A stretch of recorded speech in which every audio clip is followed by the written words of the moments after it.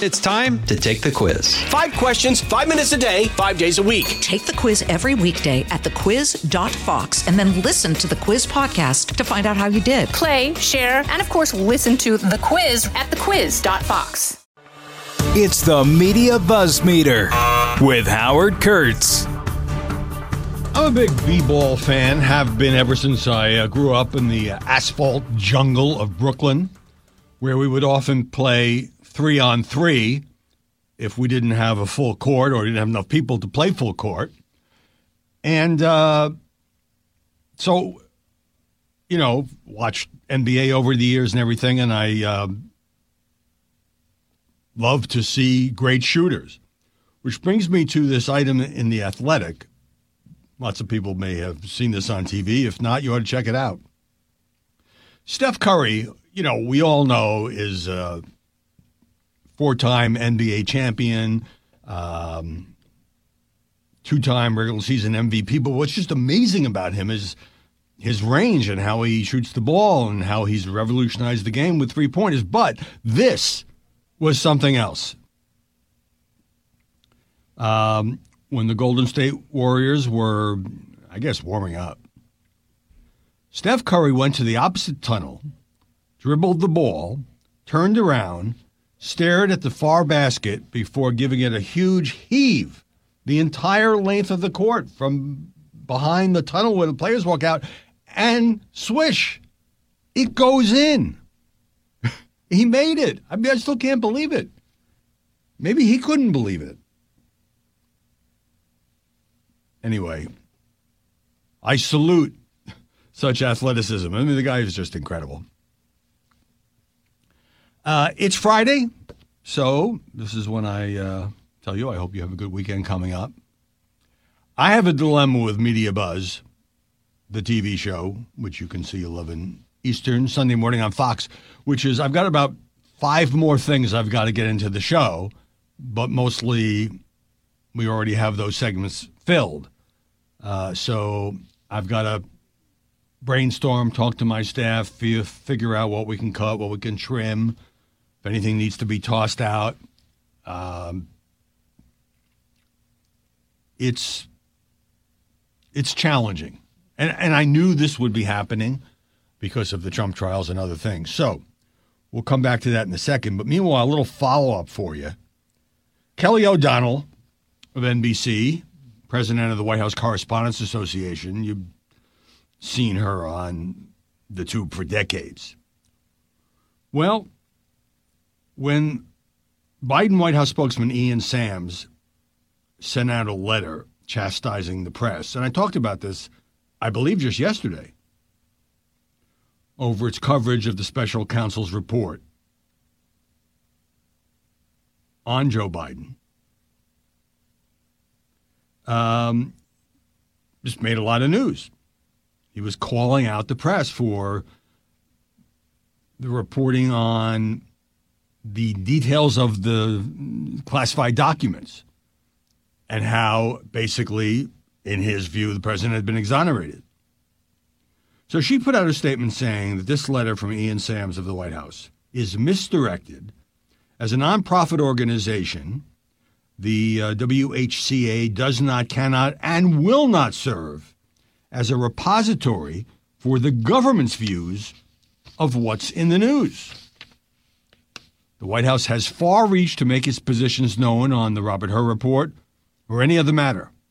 The White House has contact information for every bureau chief, every editor, every reporter covering the beat, and should reach out to them directly with any concerns about their decisions. In its 110-year history, our association has never controlled or policed the journalism that is published or broadcast by our members. It is inappropriate for the White House to utilize internal pool distribution channels. We will not distribute them going forward. So the beef here is, you want to make the argument, you want to take on, as that letter did. It gave sample headlines from NBC and CNN and I believe CBS and AP, basically saying what the report said on the second page, which is that Biden willfully obtained and disclosed classified information. But then if you dig into the bowels of the report, it says this could not be proven, beyond reasonable doubt, and therefore not bringing the case. Anyway, basically the White House reporters group felt used because it was their, they press a button and everybody who's on the list and covers the White House gets it. Anyway, there's some serious stuff to get to, and I want to start right now with story number one. I think the Western world woke up to the devastating, tragic, heartbreaking news that Alexei Navalny, Vladimir Putin's most famous and outspoken critic, is dead. He has been, for a long period of time, in this harsh Russian prison in the Arctic. 47 years old. And remember the history here. There was an attempt to poison him with nerve gas that he survived. So the Kremlin's been trying to get him for a long time. He went back to his native country in 2021. He was barred through some kind of chicanery from ever running for president, but he was an outspoken critic. And it was just late last year that he was moved to this Arctic prison from other prisons. And the way the Russian media are describing it, he was taking a walk and lost consciousness, and attempts to revive him were unsuccessful. And, it's such blatant garbage and propaganda. It's like, we're going to have an investigation of what happened. What happened is they killed him. Secretary of State Tony Blinken holding Russia responsible for Navalny's death. Now, I'm not saying they killed him in the sense that, like a firing squad or beat him up. What happened is his health has been deteriorating. His health has been deteriorating. And according to some reporting by the Washington Post, they kept sending him to a punishment cell 27 times for more than 300 days for the most made-up, trivial bullshit, failing to keep his top button fastened, according to his team. And so this past Wednesday, 2 days ago, when he was sent to a punishment cell for the 27th time, having only recently got out of a punishment cell a few days earlier, he was in this cell on the day he died. Now, of course, his advocates had been warning about this, that they feared for his life. He lost weight. His health was deteriorating. And so whether it was, air quotes, natural causes, Vladimir Putin and Russia killed this man with impunity, not worrying about any global outcry and so forth. And you have the Prime Minister of Great Britain, European leaders. The President of the European Union says Russia's responsible for this tragic death. Norway's foreign minister bears a heavy responsibility.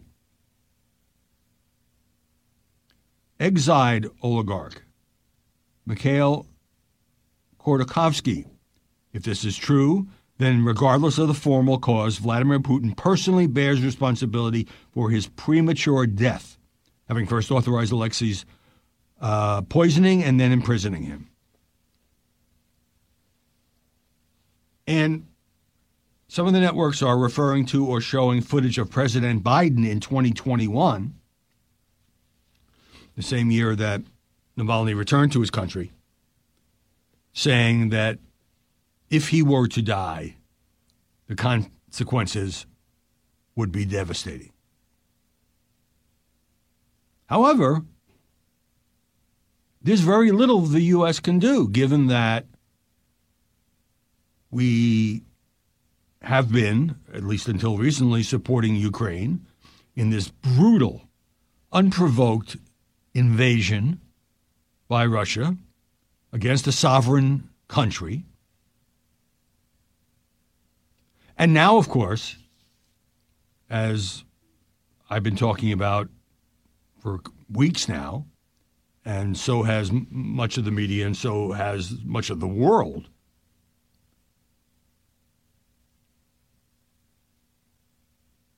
partisan, petty politics, where this got tied, aid to Ukraine and Israel, got tied up with the border security provisions, and they couldn't, looks like they were going to pass it. Donald Trump came out against it. The Senate has now passed a very large military aid bill that would include Ukraine, that would include Israel, that would include Taiwan. But there's no border security in it because the Republicans killed it. And I'm not blaming all Republicans. Mitch McConnell has been a steadfast champion of finding the way to provide military aid to Ukraine. And, Ukraine, the war's been going on for quite a long time, so it kind of fades out of the news.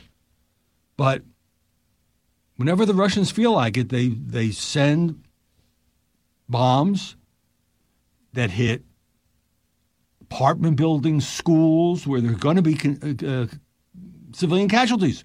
Of course, it's deliberate. It's a way to wear down the resistance of the Ukrainian people. And right now, although Europe has provided some aid, but Europe doesn't have a munitions factory kind of economy where they can provide a lot of stuff quickly,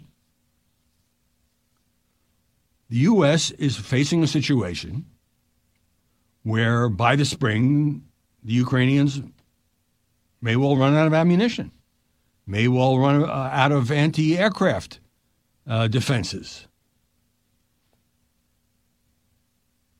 And as I've heard many people in the media and politics say, we've spent a lot of money on helping Ukraine and Zelensky, and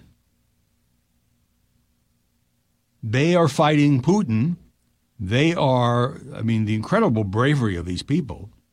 Russia is about to take over a town that the Ukrainians had captured. And given that the Kremlin has managed to neutralize or get around some of the U.S. sanctions, he'll undoubtedly get away with it. But for those who are like, oh, Putin isn't so bad, or we should get along with Vladimir Putin, we're talking here about a stone-cold killer. People kill on his behalf. Remember the head of the Wagner group, who was sort of trying to take over the war in Ukraine, then stood down, mysteriously died in a plane crash. Such a coincidence. Look at the critics of Vladimir Putin who have fallen out of buildings, fallen out of windows to their death. If this doesn't remind our country and our media, which is covering the hell out of this when it broke this morning, but which has a short attention span, let's face it, of how dangerous, how little regard for human life Vladimir Putin has, I don't know what will. Hey, let's pause right there. The Buzz Meter continues right after this. Listen to the all-new Bret Baier podcast featuring Common Ground, in-depth talks with lawmakers from opposite sides of the aisle, along with all your Bret Baier favorites like his all-star panel and much more. Available now at foxnewspodcasts.com or wherever you get your podcasts. All right, let me move on to story number 2. I watched almost all day yesterday the hearing in Georgia. Talked about what was going to happen a little bit yesterday.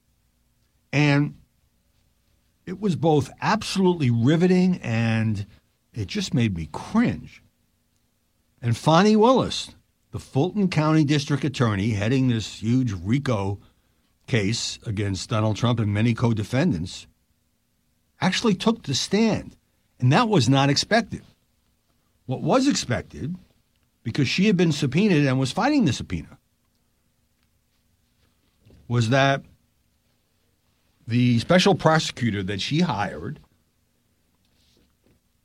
her boyfriend, Nathan Wade, was going to be the key witness responding to this other woman who worked in that office who says as early as 2019 she saw the two of them kissing and hugging.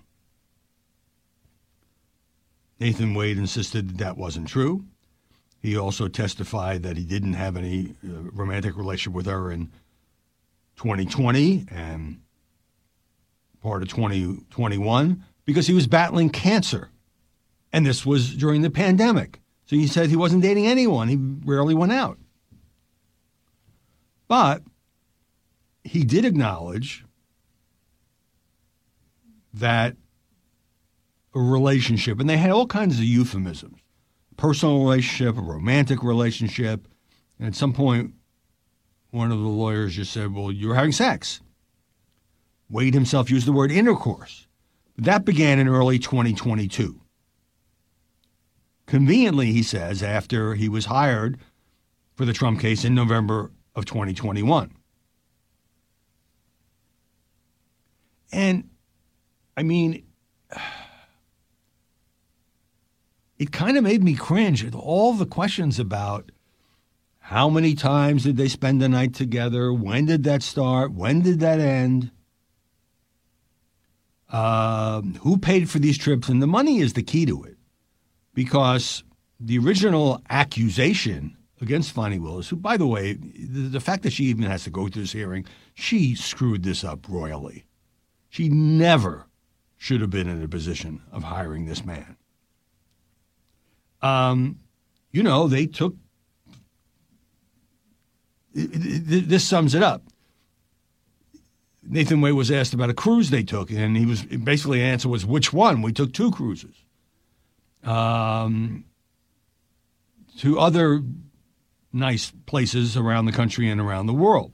Well, who paid for it? Well, we split it. Well, how did you split it? Well, I would pay sometimes and she would pay sometimes. How did she pay you? She paid in cash. And there was this whole thing about how Fani Willis, under the guidance of her dad, who had been a Black Panther, according to news reports, kept anywhere from a few $1,000s to $15,000 at home because as a woman, she needed to be independent. And even if she went on a date, she had to have, $200 because the date might bail on her and she would need a way to get home. So, are there any receipts? Nathan Wade says no. She just gave me the cash. I didn't keep any receipts. Not a single shred. Okay, so that goes on and on and on and on. And then Fani Willis walks into the courtroom and says, I'm waiving my objection to the subpoena. I want to testify. She was hot. She felt like she was being wronged and she wanted to clear her name and salvage her career. And then we went through everything again about the cash. Where did you get the cash?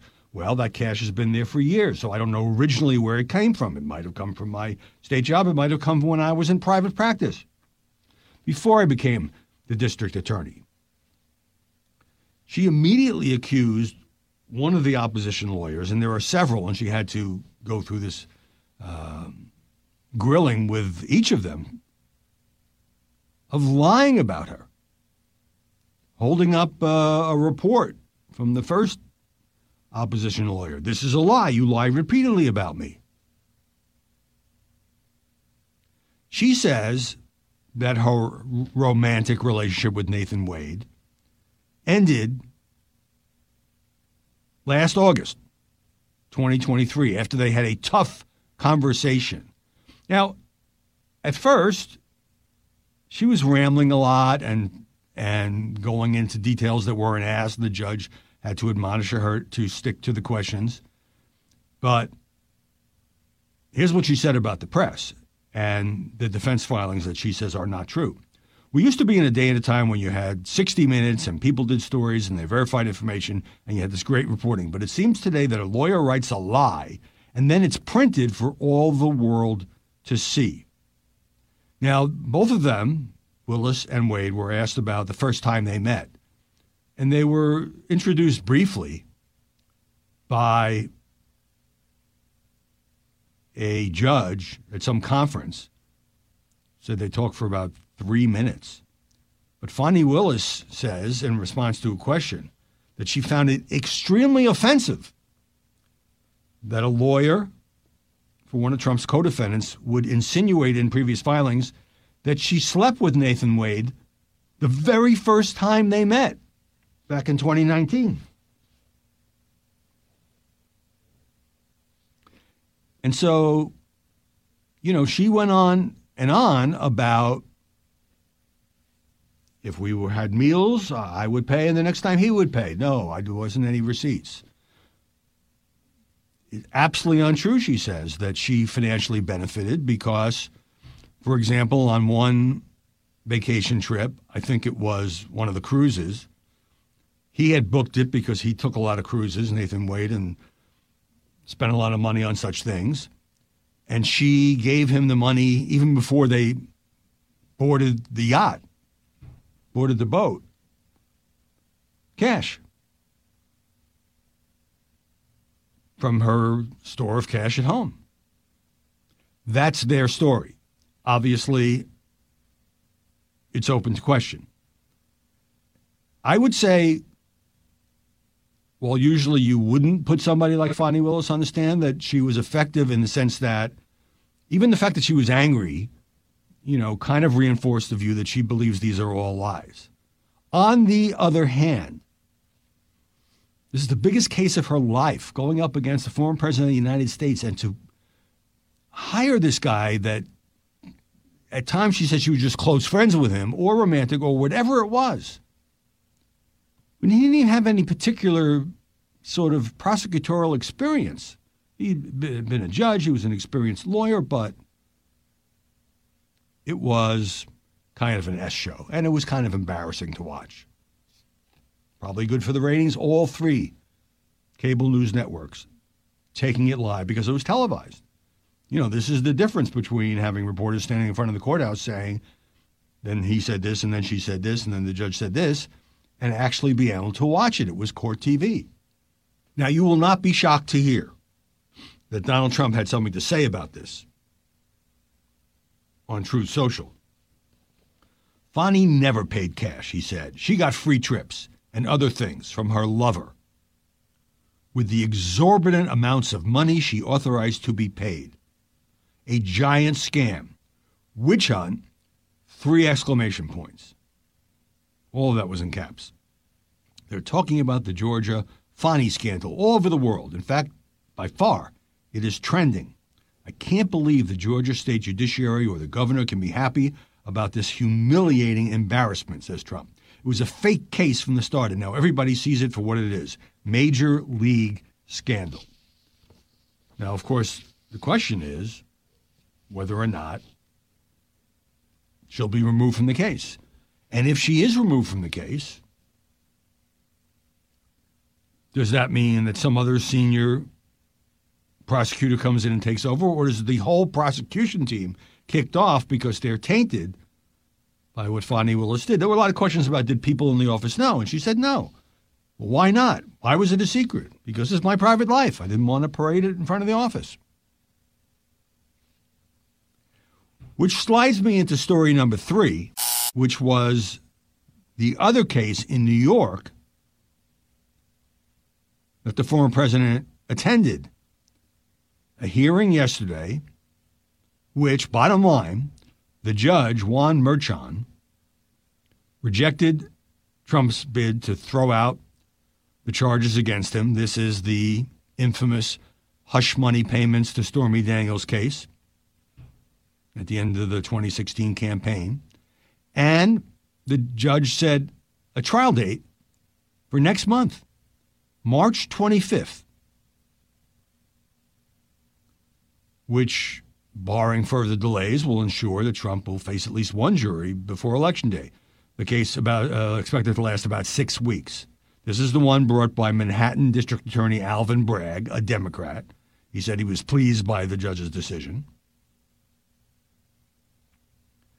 Now, we've talked for so long about what if Trump's convicted and what if Trump this and what if Trump goes on trial. And there's no question that these 4 indictments, 2 state, 2 federal, have helped him with his base, just from their point of view and from his point of view. Targeted by Democrats, targeted by the Biden Justice Department, he would say. So, really, this case was not supposed to go first. It's the January 6th case that was supposed to go first. So instead, I think it'll be, I don't know, obviously there's some embarrassing content here. You're talking about a porn star who says she slept exactly once with Donald Trump. He has always denied that.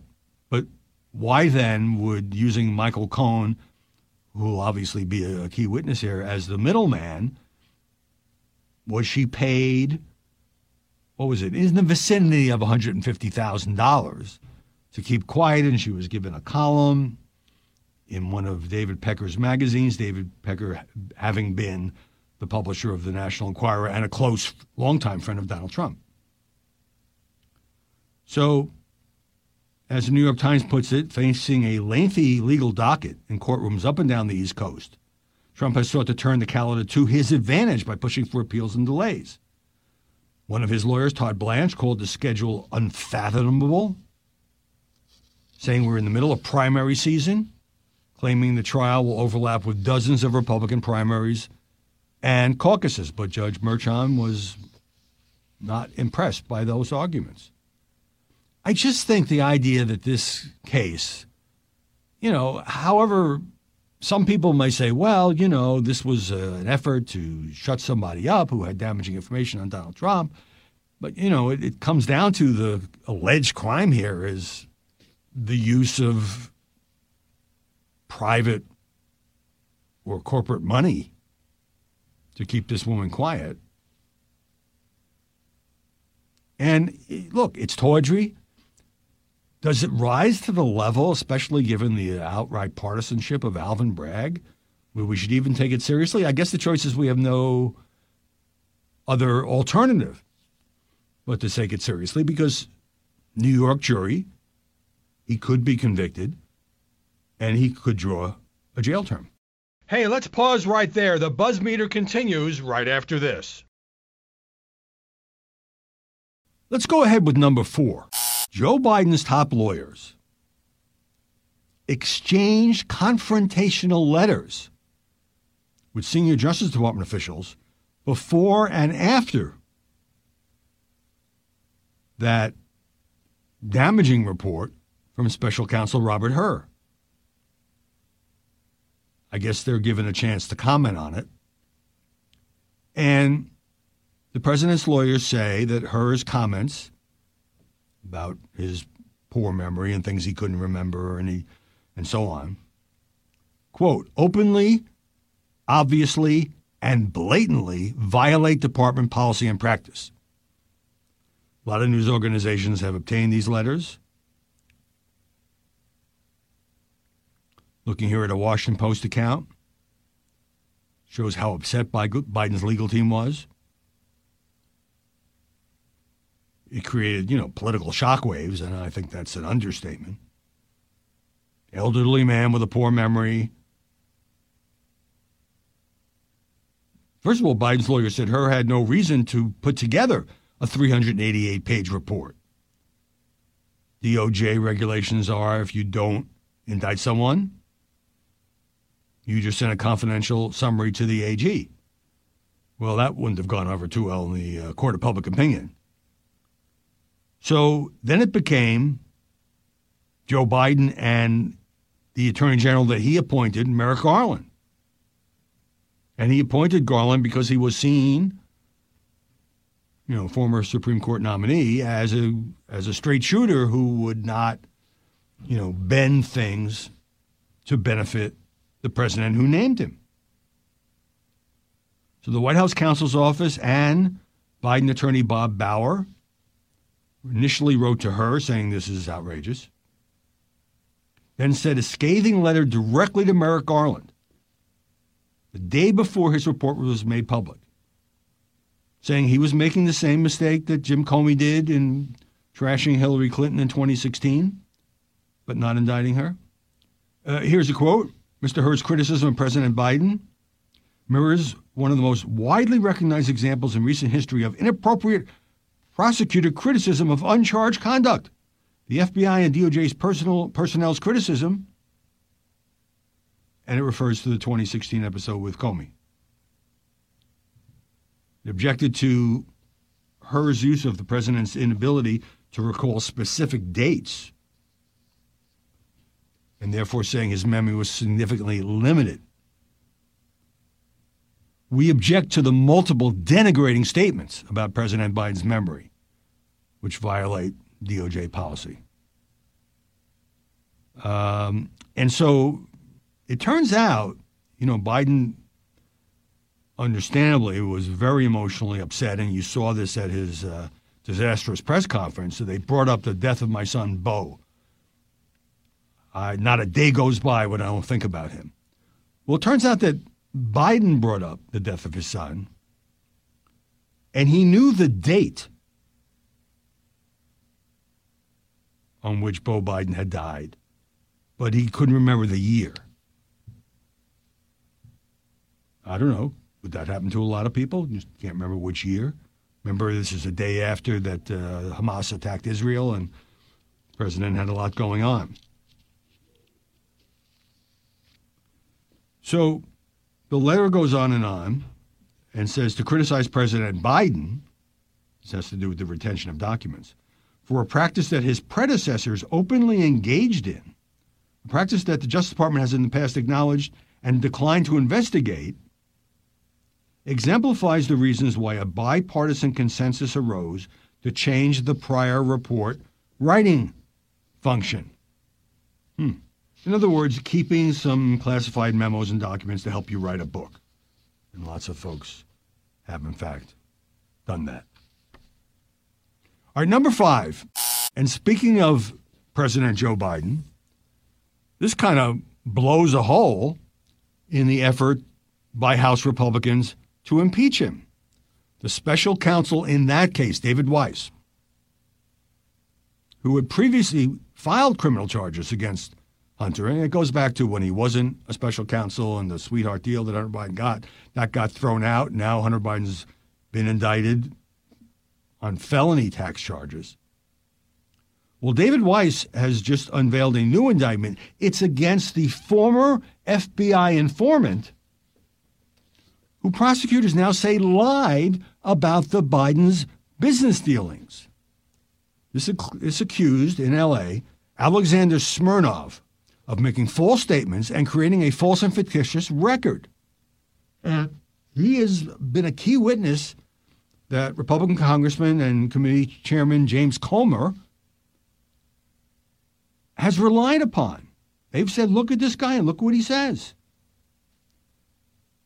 He is a former confidential source for the FBI who gave agents false information in 2020 about a prominent political figure and his son, matching Joe and Hunter. This is according to the indictment. He allegedly reported to an FBI agent in 2017, that was just after Biden left office as vice president, that he had a phone call with the owner of the Ukrainian firm Burisma. And it was discussed that public official one, Biden's son, was on the company's board. That was publicly known. In 2020, he brought new claims, saying that he knew of conversations from a few years earlier in which Burisma executives said they hired the son, quote, to protect us through his dad from all kinds of problems. Those claims by Smirnov were false. Now, this is kind of embarrassing when your star witness, or one of them, himself gets indicted for lying about the very thing that he is telling the FBI how President Biden, sort of did inappropriate things with his son to boost his son's business. Now, we know about the phone calls and so forth. I don't think this answers every question that's been raised, but I think it kind of blows a hole. I mean, listen to this. Comer puts out a statement saying the FBI's actions in this matter are very concerning. He criticized the FBI for not being more forthcoming about what it knew about Smirnov's allegations.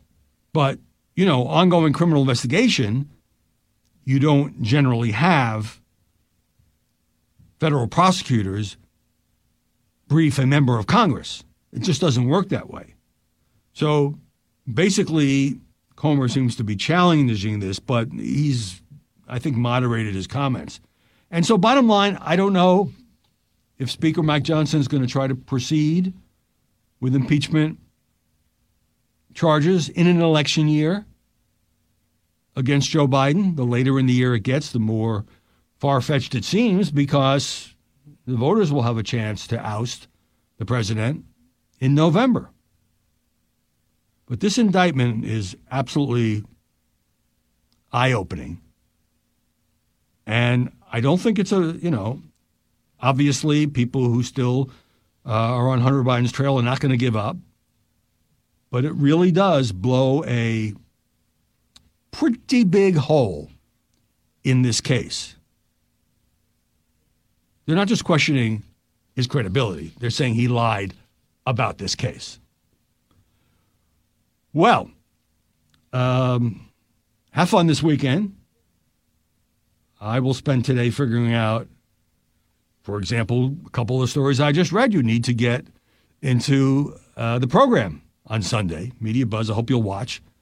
And I got to figure out how to do that. But in the meantime, I'll be back Monday, and we'll see you then with more Buzz Meter. Listen ad-free on Fox News Podcasts and via Apple Podcasts, and Prime members can listen to this show ad-free on Amazon Music.